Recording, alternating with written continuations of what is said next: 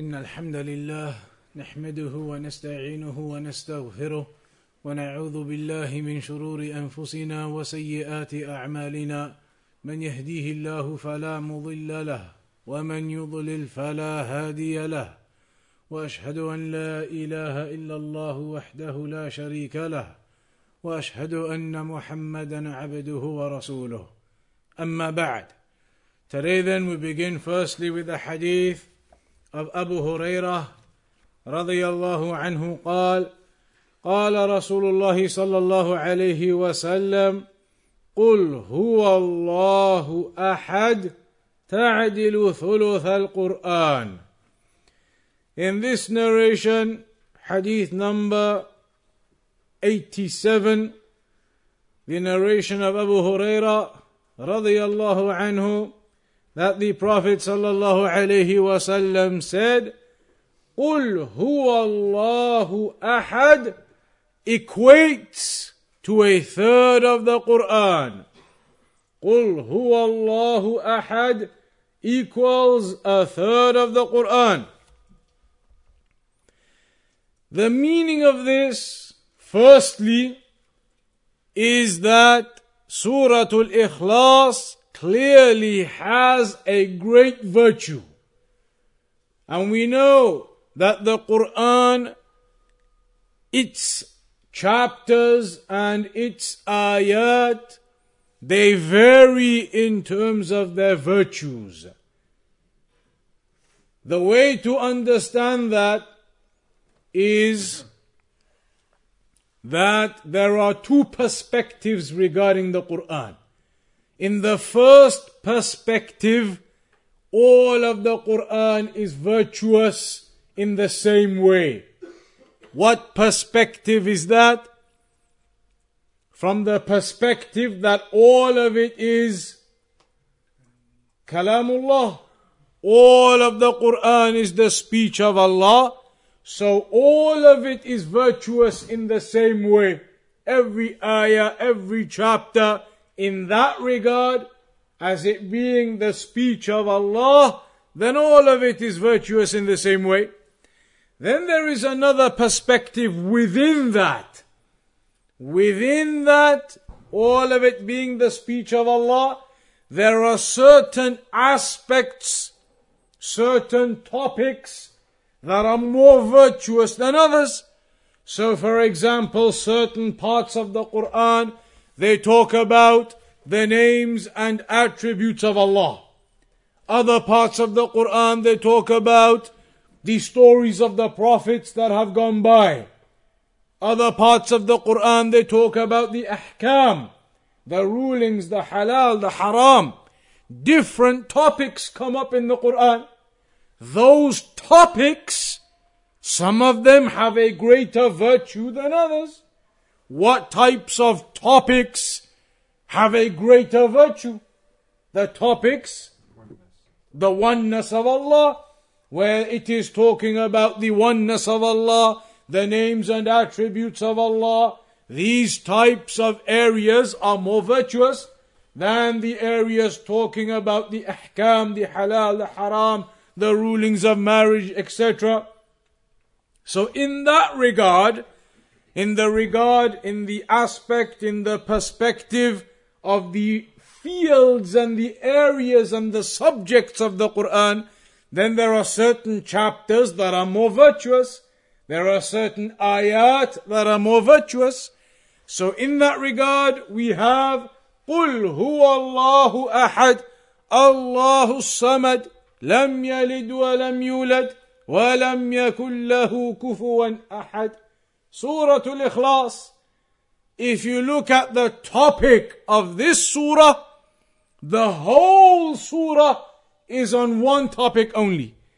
And that is the topic of the Tawheed of Allah, the oneness of Allah.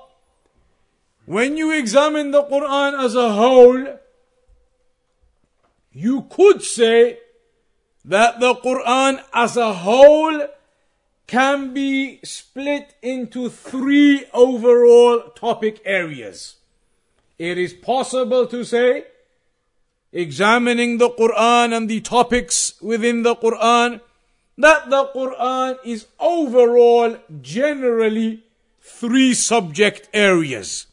You could say one of them is the ahkam, the rulings, the fiqh types of issues, where it talks about the thief and when he steals and what to do, when it talks about the marriage and the divorce, when it talks about these types of fiqh issues, what you may call fiqh issues. That is one subject matter of the Quran. It mentions those types of issues throughout the Quran. The second subject matter, generally speaking, is stories of the prophets of the past. So you notice in the Quran, there are stories of the previous prophets and messengers, stories of Ibrahim alayhi salam, Isa alayhi salam, Musa alayhi salam, Adam alayhi salam, stories of the nations that went by. The third overall category of the Quran is regarding the Tawheed of Allah, the names and attributes of Allah. So in that classification, that broad classification, you have three subject areas of the Quran overall. When you look at the chapters and the ayat of the Quran, they will be referring to or talking about generally one of those three fields. Either about the names and attributes of Allah, either about some rulings in the religion, or either about the stories of the prophets of the past. Three overall categories. Surah Al-Ikhlas, which of those three categories does it cover? Because some chapters of the Quran, they cover all three categories. Some chapters may be two. Surah Al-Ikhlas covers how many of those three categories? So one of those three categories it covers. Stories of the prophets of the past? No. Rulings, fiqh, ahkam? No. Which category? Tawheed. So this is a chapter of the Quran which purely talks about one of the three overall aspects. Quran is three overall aspects. This surah is purely about one of those three aspects. Therefore, this surah is equivalent to the subject matter of a third of the Quran. This surah is therefore equivalent to the subject matter of a third of the Quran. Tawheed. That is one explanation the scholars have given regarding the meaning of this narration, that Qul huwallahu ahad, Surah Al-Ikhlas, it equals a third of the Quran. Meaning that it alone as one surah equals that whole third of the subject of the Quran. Tawheed. It equals the aspect of Tawheed purely in this one surah. So that is one explanation, and there are some others too, but that is one common explanation the scholars have mentioned regarding Surah Al-Ikhlas being equivalent to a third of the Quran. Meaning it is equivalent in meaning to a third of the Quran, because its meaning purely is about Tawheed, and Tawheed is one third of the subjects of the Quran. Even though we say it is one third of the subjects, that doesn't mean that Tawheed is absent from the other 2/3 of the Quran. As Ibn al-Qayyim said, every single ayah of the Quran, if you ponder over it, you will realize every single ayah of the Quran is associated to and referring to the Tawheed of Allah subhanahu wa ta'ala. So in this hadith, we are being taught this great virtue of Surah Al-Ikhlas. We previously came across a narration in Bulugh al-Maram regarding Surah Al-Ikhlas. Anybody remind us of a narration we came across in Bulugh al-Maram regarding Surah Al-Ikhlas.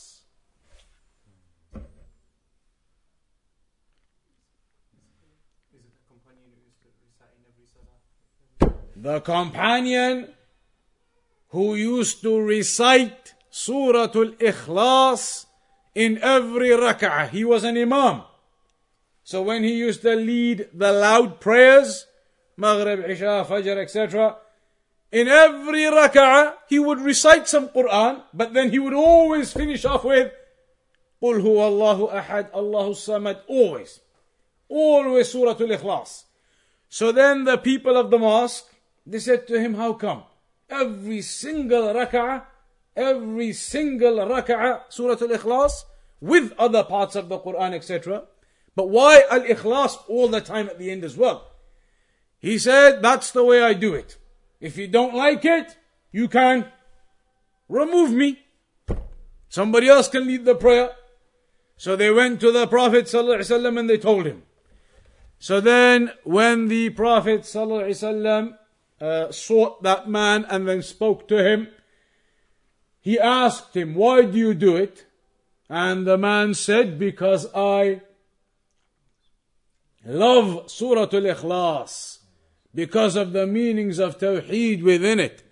So the Prophet ﷺ acknowledged and affirmed the position of that Imam, indicating the permissibility of doing that, indicating the validity of what he said, of his love for Surah Al-Ikhlas, due to it containing the meanings of Tawheed. So if we briefly look at the meanings of Tawheed within it then, قُلْ هُوَ اللَّهُ أَحَدٌ. Say that He is Allah the One. This is referring to Al-Uluhiyyah, because the name Allah, it is referencing Al-Uluhiyyah. So this is talking about the fact that Allah, He is the only one to be worshipped alone. قُلْ هُوَ اللَّهُ أَحَدٌ.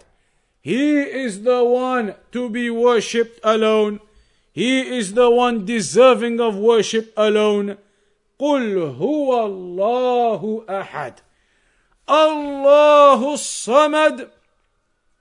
As-Samad, the scholars, they mention different explanations. One of them is that As-Samad is the one whom the creation are in need of for their needs. That all of our needs, we direct them to Allah. We seek all of our needs from Allah. So As-Samad, mentioned by some of the scholars, one of its meanings is that He is the one who all of the creation seek their needs from and send their requests to. That is As-Samad. قُلْ هُوَ اللَّهُ أَحَدٌ Allahu Samad. لَمْ يَلِدْ وَلَمْ يُولَدْ. That neither did He beget nor was He begotten, neither did He give birth nor was He given birth to. He is the first and the last, without a beginning, without an end, and He has no partners, He has no father, no son, neither did He give birth nor was He given birth to, neither did He beget nor was He begotten. And this is from the absolute perfection of Allah subhanahu wa ta'ala, the absolute perfection of Allah, that He is not in need of anyone or anything, not in need of any partners, any son. And that is a refutation, therefore. The scholars, they say, Surah Al-Ikhlas is a refutation, therefore, of the Jews, the Christians, and the Mushrikun. All of them in this surah refuted. Lam yalid wa lam yulad. Refutation of those who claim that Isa is the son of Allah. Refutation of those who claim Uzair is the son of Allah. Refutation of those who claim the angels are the daughters of Allah, the Mushrikun. Lam yalid wa lam yulad. Indicating the oneness of Allah subhanahu wa ta'ala. And then وَلَمْ يَكُنْ لَهُ كُفُوًا أَحَدٍ. That he does not have a kufr. He does not have an equal or a partner or a resemblant. There is nothing that is resemblant of Allah. Nothing similar to Allah. No comparison to Allah. And that is, as Allah mentioned, لَيْسَ كَمِثْلِهِ شَيْءٍ. That there is nothing like unto Allah subhanahu wa ta'ala. No comparison, no example. Nobody can ever imagine Allah subhanahu wa ta'ala. That is why with the names and attributes of Allah, we affirm them, but we do not try to imagine them or give descriptions to them. That is beyond the minds of mankind, and that is beyond what Allah has made obligatory upon us in our responsibility. وَمَا أُوتِيتُم مِّنَ الْعِلْمِ إِلَّا قَلِيلًا. Allah mentioned, you have not been given from knowledge except a small amount. We have not been given more than what Allah has taught us in the Quran and the Sunnah regarding His names and attributes. So, He does not have anyone resembling Him, any equal, any partner, any assistant. Nothing is required by Allah subhanahu wa ta'ala. And that's why it mentions in that hadith Qudsi, لو أن أولكم وآخركم وإنسكم وجنكم قاموا على صعيد واحد.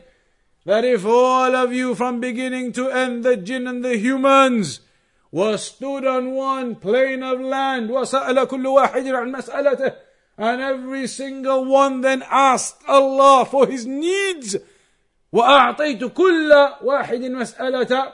And if Allah was to give every single one what they are asking for, Allah was to answer all of the du'as from beginning to end. All of mankind, all of jinn ever existed, every single one makes a dua, and Allah answers all of them, gives every single one what they want. ما نقص ذلك مما عندي شيء. Then that would not decrease, it would not take away from the kingdom of Allah whatsoever. إلا كما ينقص المخيط إذا أدخل البحر. Except like the needle when it is dipped into the ocean. When you dip a needle into an ocean and that drop falls off the needle, how much water have you taken out of the ocean? Negligible, non-existent. And that is the example given, that nothing decreases from the kingdom of Allah. So لم يكن له كفوا أحد. That Allah subhanahu wa ta'ala does not have any partners, any equals, any likes. So this hadith, it highlights to us the great virtue of Surah Al-Ikhlas, of قُلْ هُوَ اللَّهُ أَحَدٍ. Then after that, hadith of Abdullah ibn Mas'ud رضي الله عنه قال قال رسول الله صلى الله عليه وسلم لا حسد إلا في اثنتين رجل آتاه الله مالا فسلطه على هلكته في الحق ورجل آتاه الله العلم أو الحكمة فهو يقضي بها ويعلمها متفق عليه. In this hadith now of Abdullah ibn Mas'ud radiyallahu anhu, he says that the Prophet sallallahu alayhi wasallam said, there is no envy. Envy is not allowed except in two affairs.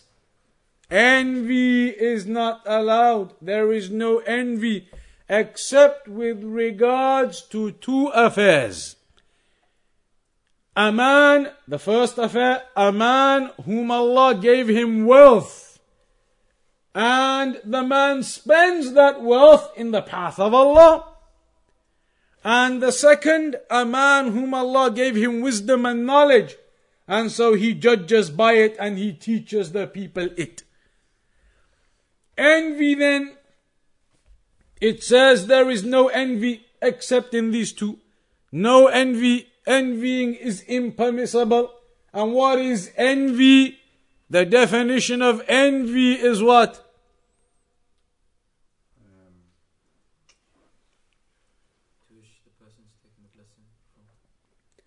Envy, as Shaykh Al-Uthaymeen rahimahullah ta'ala mentioned, it is to wish that your brother loses the blessing he's got just because you haven't got it. You see that one of the brothers, somebody has got some blessings from Allah, a new car, a new house, a new this, a new that. You see somebody has been given some blessings. You have not got those blessings. But you see somebody else has been blessed with these things. So you wish that they are taken away from him and he loses them simply because you haven't got them. That is envying him. You envy what he's got because you haven't got it. You envy it and you wish that it's taken away from him. You wish that he loses it because you haven't got it yourself. That is envy. And as Shaykh Al-Fawzan mentioned, Hafidhahullah, envy is an old disease. It is not something new. Envy began with Shaitan himself, with Iblis, when Allah subhanahu wa ta'ala created Adam alayhi salam. And then he said to the angels, وَإِذْ قُلْنَا لِلْمَلَائِكَةِ اسْجُدُوا لِآدَمَ فَسَجَدُوا إِلَّا إِبْلِيسَ أَبَى وَاسْتَكْبَرَ وَكَانَ مِنَ الْكَافِرِينَ. When Allah said to the angels, prostrate to Adam, so they all prostrated except Iblis. أَبَى وَاسْتَكْبَرَ. He refused and he was arrogant and haughty, and he was from the disbelievers. Why did he refuse? From envy. He envied Adam that Allah created him with his own hands, envied him that Allah taught him the names of all of the affairs, envied him that Allah commanded all of them to prostrate to him, believing that he, Iblis, believing that he was superior to Adam, believing he, due to him being made of fire, is superior to Adam, who was made of clay. So from his envy he refused to prostrate, and that led to his kufr. Similarly, after the sons of Adam were born, one of the sons, his deeds were accepted upon his piety, and the other one they were not. So the other one envied his brother, until that envy led to the first murder occurring in mankind. Envy led to that murder. And then when you go throughout history and you come to the final messenger Muhammad sallallahu alayhi wasallam, the Jews, they knew of the coming of the final messenger. That was mentioned in their books and their revelations, and they were expecting the coming of a final messenger. But they were expecting and hoping that he would come from the lineage of Bani Israel, of Ishaq. But instead he came from the lineage of the Arabs. And so from their envy of that, they refused to accept, having knowledge of his coming beforehand even. They refused and they hid that knowledge from their envy that he has not come from our lineage. Envy led to that, to their kufr and their hiding of the truth. So envy is a disease. And here that's why it says, La hasada. No envy is permissible or allowed. If you see, as Shaykh Al-Uthaymeen said, if you see something that your brother has got, some blessing he's been given, you have no need whatsoever to be envious. Why do you not just raise your hands to your Lord and make dua for the same thing? Allah's kingdom will not decrease whatsoever if that same blessing is given to you too.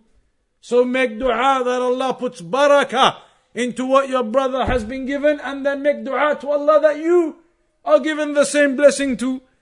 Why make dua that his is taken away when Allah, the one, the mighty, the majestic, can answer your dua and give it to you too? So be righteous and make dua for your brother and ask Allah to give you what you require to. That is superior. That is better. Why fall to the whisperings of the shaitan in having that evil intent and feeling to your brothers and those whom Allah has blessed with what He has blessed them with. So here the Prophet ﷺ says, no envy. But there are two things mentioned where it can exist. Not in the form of wishing that it's taken away from your brother, but in the form of simply wishing that you had it so that you could do what your brother is doing. What are the two examples? A person who's been given wealth and uses that wealth in the path of Allah. You have an envy, meaning that you desire you had all of that wealth so that you could get all of that reward by spending all of that wealth in the path of Allah, just like your brother is. And that is like the hadith when the companions, they came to the Prophet sallallahu alaihi wasallam and they said to him, Ya Rasulullah, ذهب أهل الدثور بالأجور. O Messenger of Allah, the people of riches have taken all of the rewards. يصلون كما نصلي ويصومون كما نصوم. They pray like we pray, they fast like we fast, but then ويتصدقون بفضول أموالهم. On top of all of that, they give charity with their money, but we don't have any money to give in charity. So we can pray and get that reward, we can fast and get that reward, just like the rich people do. But then the rich people have this extra worship we can't do. They have money and they use that and spend it in the path of Allah and get the reward for all of that, and we can't do that. So then the Prophet ﷺ told them, what? Since you've studied the 40 hadith of Imam al-Nawawi in this masjid, everybody will know what the Prophet ﷺ said to them. So the Prophet ﷺ told them to do dhikr. Subhanallah, alhamdulillah, do dhikr of Allah and you'll get reward upon that. Do the dhikr of Allah and you'll get the reward as well. So they began to do that. Then the rich ones discovered this worship of the dhikr and they began doing that too. So then the poor ones came to the Prophet ﷺ and they told him that. And then he said to them,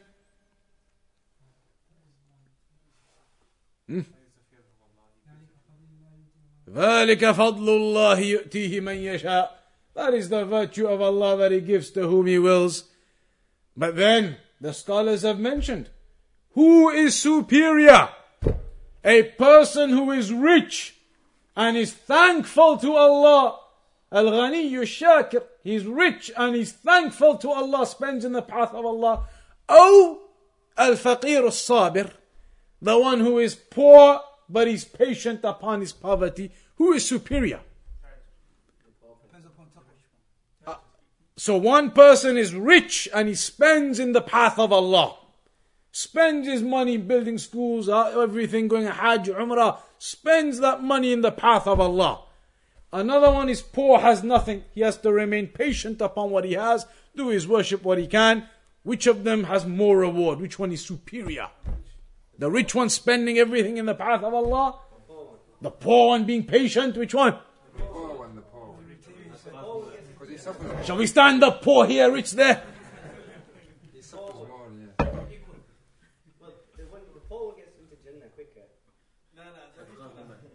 Huh? The rich one? The rich one has more trials. And then you spend on for the sake of Allah. But the poor one doesn't have any money, so what? So who's better?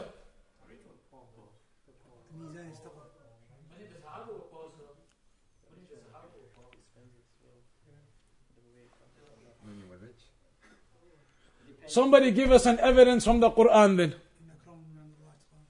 Inna akramakum inda Allahi atqakum. The most noble of you with Allah is the most pious of you. So if the rich one is more pious, he's better. If the poor one is more pious, he's better.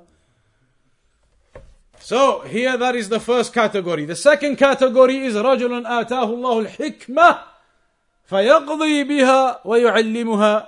A man whom Allah has given him wisdom, knowledge, So he judges by that and he teaches that.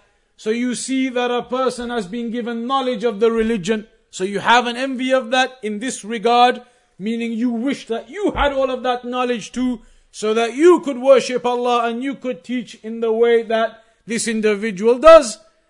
That you could be upon the worship of Allah and the obedience of Allah with that knowledge, as Allah has blessed this man with that knowledge. So these are two examples given, and both of them indicate the virtuous act of the one who uses his blessings in the path of Allah. The one given wealth uses his blessings in the path of Allah, his wealth, and the one given knowledge uses that knowledge, acting upon it, teaching it, judging by it, uses that in the fear of Allah subhanahu wa ta'ala in the correct manner. And so it's mentioned in terms of the understanding that these are virtuous things that you should strive for in terms of knowledge. And as for the wealth, then the desire to do goodness and worship, had you had that wealth also. Then after that, the hadith of Abdullah ibn Mas'ud radiyallahu anhu, أن النبي صلى الله عليه وسلم كان يدعو فيقول اللهم إني أسألك الهدى والتقى والعفاف والغنى. رواه Muslim.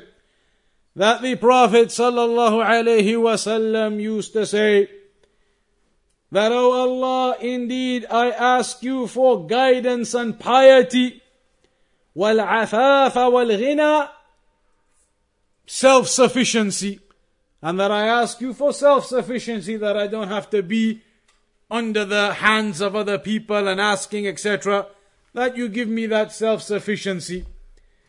This is a dua that the Prophet sallallahu alaihi wasallam used to make, and it's one of those collective types of dua, that within it there are several meanings, a comprehensive type of dua that the Prophet sallallahu alaihi wasallam used to make, asking Allah firstly for al-huda, the guidance, and that is al-ilm al-nafi', the beneficial knowledge. Al-huda and al-tuqa, these two are mentioned here together. Al-huda wa-tuqa, the guidance and the taqwa. In that context together, the guidance means al-ilm al-nafi', wa-tuqa al-amal al-salih. That is asking Allah subhanahu wa ta'ala for beneficial knowledge, and then with that, righteous actions. Because this whole religion, yadur ala, these two things, it revolves around the al-huda wa-tuqa, al-ilm al-nafi' wal-amal al-salih. These are the 2 points that the whole religion revolves around: the beneficial knowledge and then the righteous actions upon it. فالهدى هو العلم النافع والتقى العمل الصالح وترك ما نهى الله ورسوله عنه وبذلك يصلح الدين فإن الدين علوم نافعة ومعارف صادقة فهي الهدى وقيام بطاعة الله ورسوله فهو التقى. So this beneficial knowledge and these righteous actions, this is what a person asks Allah for. And then when it goes on, al-afaf wal-ghina, al-afaf meaning that you're not desiring what's in the hands of the people. You are sufficient and you're content and happy with what Allah has apportioned for you, that you've been given sufficiency in that, and you don't go looking into what the people have and desiring it from them. You have your sufficiency and you have your contentment in your heart with what Allah has blessed you with. So that is a comprehensive type of dua that the Prophet sallallahu alaihi wasallam used to make. Then after that, the hadith of Abdullah ibn Amr radiyallahu anhuma قال قال رسول الله صلى الله عليه وسلم من أحب أن يزحزح عن النار ويدخل الجنة فلتأته منيته وهو يؤمن بالله واليوم الآخر وليأتي إلى الناس الذي يحب أن يؤتى إليه. رواه Muslim. This hadith now says, whomsoever wishes to be distanced and removed and taken away from the fire and entered into paradise, then let him die upon a state of Iman in Allah and the last day. You wish to be removed and distanced from the hellfire and entered into the paradise, then let you be from those who die with Iman in Allah and the last day. This hadith, the purpose of it there is to highlight the Iman in the Day of Judgment, Iman in Allah and Iman in the Day of Judgment. Often you see these two put together. Iman in Allah, Iman in the Day of Judgment. Often. Even though there are Iman in the angels, the books, the prophets, the decree. But often you see Iman in Allah because that is the core. Iman in Allah, that's the highest thing. Then always Iman in the Day of Judgment is often mentioned with it. Why? Why is that often mentioned with it? Iman in Allah, it's clear. That's the head. Iman in Allah. Then there's prophets, books, angels, decree, Day of Judgment. Why is Day of Judgment a lot mentioned with Allah? Iman in Allah and the Day of Judgment. Justice is sought on that day. The reckoning, the justice will be on that day. That is a point. That all of those points of Iman, the end result of them will be on the Day of Judgment. You'll see Allah subhanahu wa ta'ala. But also many of the mushrikeen, they used to. But with the Day of Judgment issue, they used to reject the resurrection. There was much rejection of the resurrection. So Allah subhanahu wa ta'ala puts that there. The Iman in Allah, Creator, Provider, Sustainer, Maliki Yawmiddin.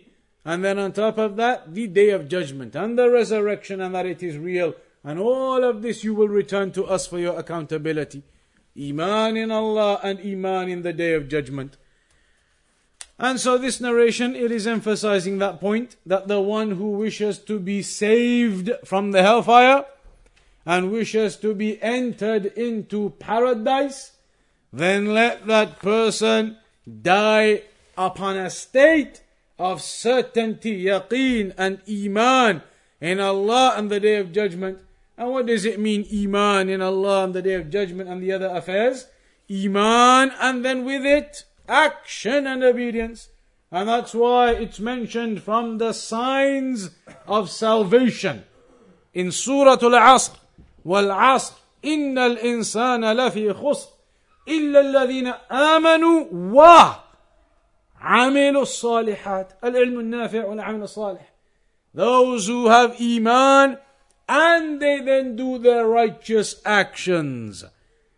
So this narration is highlighting that point, highlighting the importance of your Iman. And Iman basically is knowledge. It comes through knowledge. Knowledge and understanding of the religion is the Iman increasing. That's why the scholars say the biggest way to increase your Iman. People say my Iman is feeling weak, I'm feeling a bit down, a bit low. The biggest way to increase your Iman is through seeking knowledge. That's what the scholars say. طلب العلم. Because the more you read the Quran, the speech of Allah, the more you read all these different hadith of the Prophet sallallahu alaihi wasallam, the more that enters into your heart, the more your Iman increases. Recognition and understanding of the Quran and Sunnah. So they say that is the highest way to increase your Iman if you're feeling low. Attend the gatherings of knowledge. Read into the religion and learn more. The more you learn, the stronger your Iman inshaAllah becomes. The last narration we're going to do today then, hadith of Abu Hurairah رضي الله عنه قال قال رسول الله صلى الله عليه وسلم إن الله يرضى لكم ثلاثا ويكره لكم ثلاثا. Allah loves and is pleased with three things for you. And Allah is displeased with three other things. Allah is pleased for you to do three things and displeased with three other things. What are they? فَيَرْضَى لَكُمْ. Allah is pleased for you to do. Firstly, أَن تَعْبُدُوهُ وَلَا تُشْرِكُوا بِهِ شَيْئًا. That you worship Him alone upon Tawheed and do not commit any shirk. That is the first and the basis of it all. وَاعْبُدُوا اللَّهَ وَلَا تُشْرِكُوا بِهِ شَيْئًا. Worship Allah subhanahu wa ta'ala and do not commit any shirk with Him. وَلَقَدْ بَعَثْنَا فِي كُلِّ أُمَّةٍ رَسُولًا أَنِ اعْبُدُوا اللَّهَ وَاجْتَنِبُوا الطَّاغُوتِ. Every nation we sent a messenger to them preaching, worship Allah alone and abandon the false deities. And when the prophets and messengers said to their people, يَا قَوْمِ اعْبُدُوا اللَّهَ مَا لَكُمْ مِنْ إِلَهٍ غَيْرُهُ. O people, worship Allah, you do not have any other deity to worship. In the famous hadith of the Prophet ﷺ, أَتَدْرِي مَا حَقُّ اللَّهِ عَلَى الْعِبَادِ وَمَا حَقُّ الْعِبَادِ عَلَى اللَّهِ. Do you know what the right of Allah is upon the servants and the right of the servants upon Allah? Then he gave the answer. The right, حَقُّ اللَّهِ عَلَى الْعِبَادِ. The right of Allah upon His servants. أَنْ يَعْبُدُوهُ وَلَا يُشْرِكُوا بِهِ شَيْئًا. That they worship Him upon Tawheed and they do not commit any shirk. Worshipping Him alone with every aspect of worship. And they do not commit any shirk. وحق العباد على الله, يعني the virtue, the fadl that Allah has given us is ألا يعذب من لا يشرك به شيئا. That Allah will not punish the ones who do not commit shirk. So that is the first and that is the most basic of the whole religion, the Tawheed. The second thing that Allah is pleased with you with, وأن تعتصموا بحبل الله جميعا. That you all cling on to the rope of Allah. بحبل الله. فسره السلف. The Salaf, they gave the tafsir of it. They said Al-Quran, wal-Sunnah, wal-Islam, wal-Iman. And all of these, they are the same meaning. Cling on to the rope of Allah, the Quran. Cling on to the rope of Allah, the Sunnah. Cling on to the rope of Allah, Al-Islam. Cling on to the rope of Allah, Iman. This is all clinging on to the religion of Allah subhanahu wa ta'ala. So the second thing Allah is pleased with you to do is to be united together upon the religion of Allah. To be united upon the religion of Allah subhanahu wa ta'ala. And not to split and to differ, but be upon one aqidah, one methodology, one pathway. وَأَنَّ هَذَا صِرَاطِي مُسْتَقِيمًا فَاتَّبِعُوا وَلَا تَتَّبِعُوا السُّبُلَ فَتَفَرَّقَ بِكُمْ عَنْ سَبِيلِهِ. This is my straight path, so follow it. And do not follow the other distorted pathways. They will split you away from the path of Allah, the path of Tawheed. And so that is the unity that Allah is pleased with us to be upon, and that is a principle of the religion. As for the people who say, الاختلاف في أمتي أو اختلاف أمتي رحمة. Differing in my ummah is a mercy. حديث موضوع. It is a fabricated narration. There is no basis to it. It is not a narration. It is not a hadith. Splitting in my ummah is a mercy. That is not a mercy. That is adab. It is punishment that the splitting occurs. And the third thing, not mentioned in this version, but the third thing is what?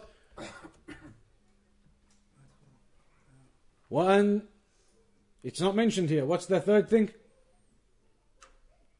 وَأَن تُنَاصِحُوا مَنْ وَلَّاهُمْ اللَّهُ عَلَيْكُمْ. That you give advice to those whom Allah has put in authority over you. Hearing and obeying the rulers and advising, but not rebelling and revolting. To be upon the methodology of Ahlul Sunnah regarding the rulers. That is the other thing mentioned in the narrations, that Allah is pleased with you. The three things that Allah is not pleased with you for. وَيَكْرَهُ لَكُمْ قِيلَ وَقَالَ. قِيلَ وَقَالَ meaning random speech. I heard him saying this and he was saying that. and I heard them saying this and spreading stories and tales, and I heard this and I heard that, and they were saying this and she said and he said, all of this type of speech, this futile speech, then that is not something pleasing to Allah, that a servant spends his time in this wasteful manner. I heard this and I heard that, and he was saying this and they were saying that, and this and that, and talking about this person, that person, those people, them people. That type of behavior is not suitable for a servant of Allah. Not suitable to engage in that type of useless speech that takes time and time without any basis, often without any proof, without any validity. So that is not the way of a believer. Secondly, وَكَثْرَةُ السُّؤَالِ, excessive questioning. Not just questioning, because if you have an issue and you want to know, then you question. فَاسْأَلُوا أَهْلَ الذِّكْرِ إِن كُنتُمْ لَا تَعْلَمُونَ. Ask the people of knowledge if you do not know. We've been told to ask. But the issue is excessive questioning. Excessive questioning, not just questioning. Just questioning is praiseworthy. Just like Aisha radiallahu anha said about the women of the Ansar. She said, Ni'ma nisa al-Ansar. How good are the women of the Ansar. لم يكن يمنعهن حياؤهن من أن يسألن عن أمور دينهن. Their shyness of a woman, their shyness did not used to stop them from asking about the affairs of their religion, referring to the periods and the blood and the menstruation, etc. Shyness on the affairs, but they used to ask to find out about the religion of Allah, what the rulings are upon them regarding those affairs and ibadah. So she said, Aisha said, how good those women are. Their shyness, which is praiseworthy, did not stop them from finding out about their religion.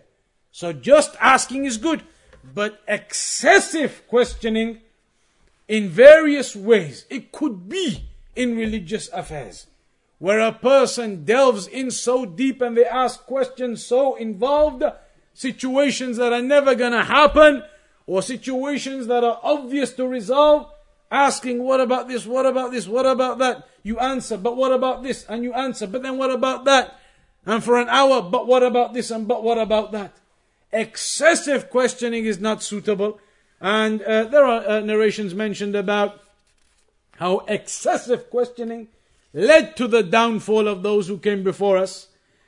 And it can also refer to, in some respects, in some narrations, begging, asking the other people for what is in their hands for you, lowering yourself to other people in that way. That is not suitable either.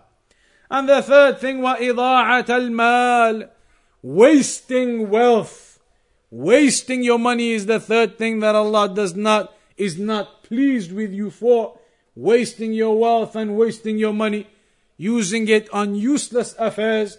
Al-israf, excessively spending on things that you do not require, excessively spending on things that have no need. Then this type of wastage in wealth is not something that Allah is pleased with you for, because on the Day of Judgment you will be asked two things about your wealth. What are the two things you will be asked regarding your wealth? How you spent it is one. What's the other? How did you gain it? How did you get it? Firstly, where did you get your money from? Was it a halal income?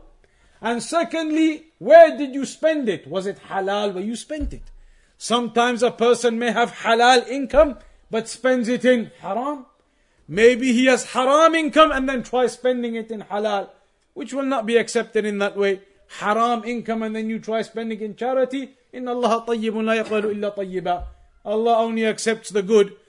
So here, where you got your wealth and where you spent it. Did you get it halal and did you spend it halal or not?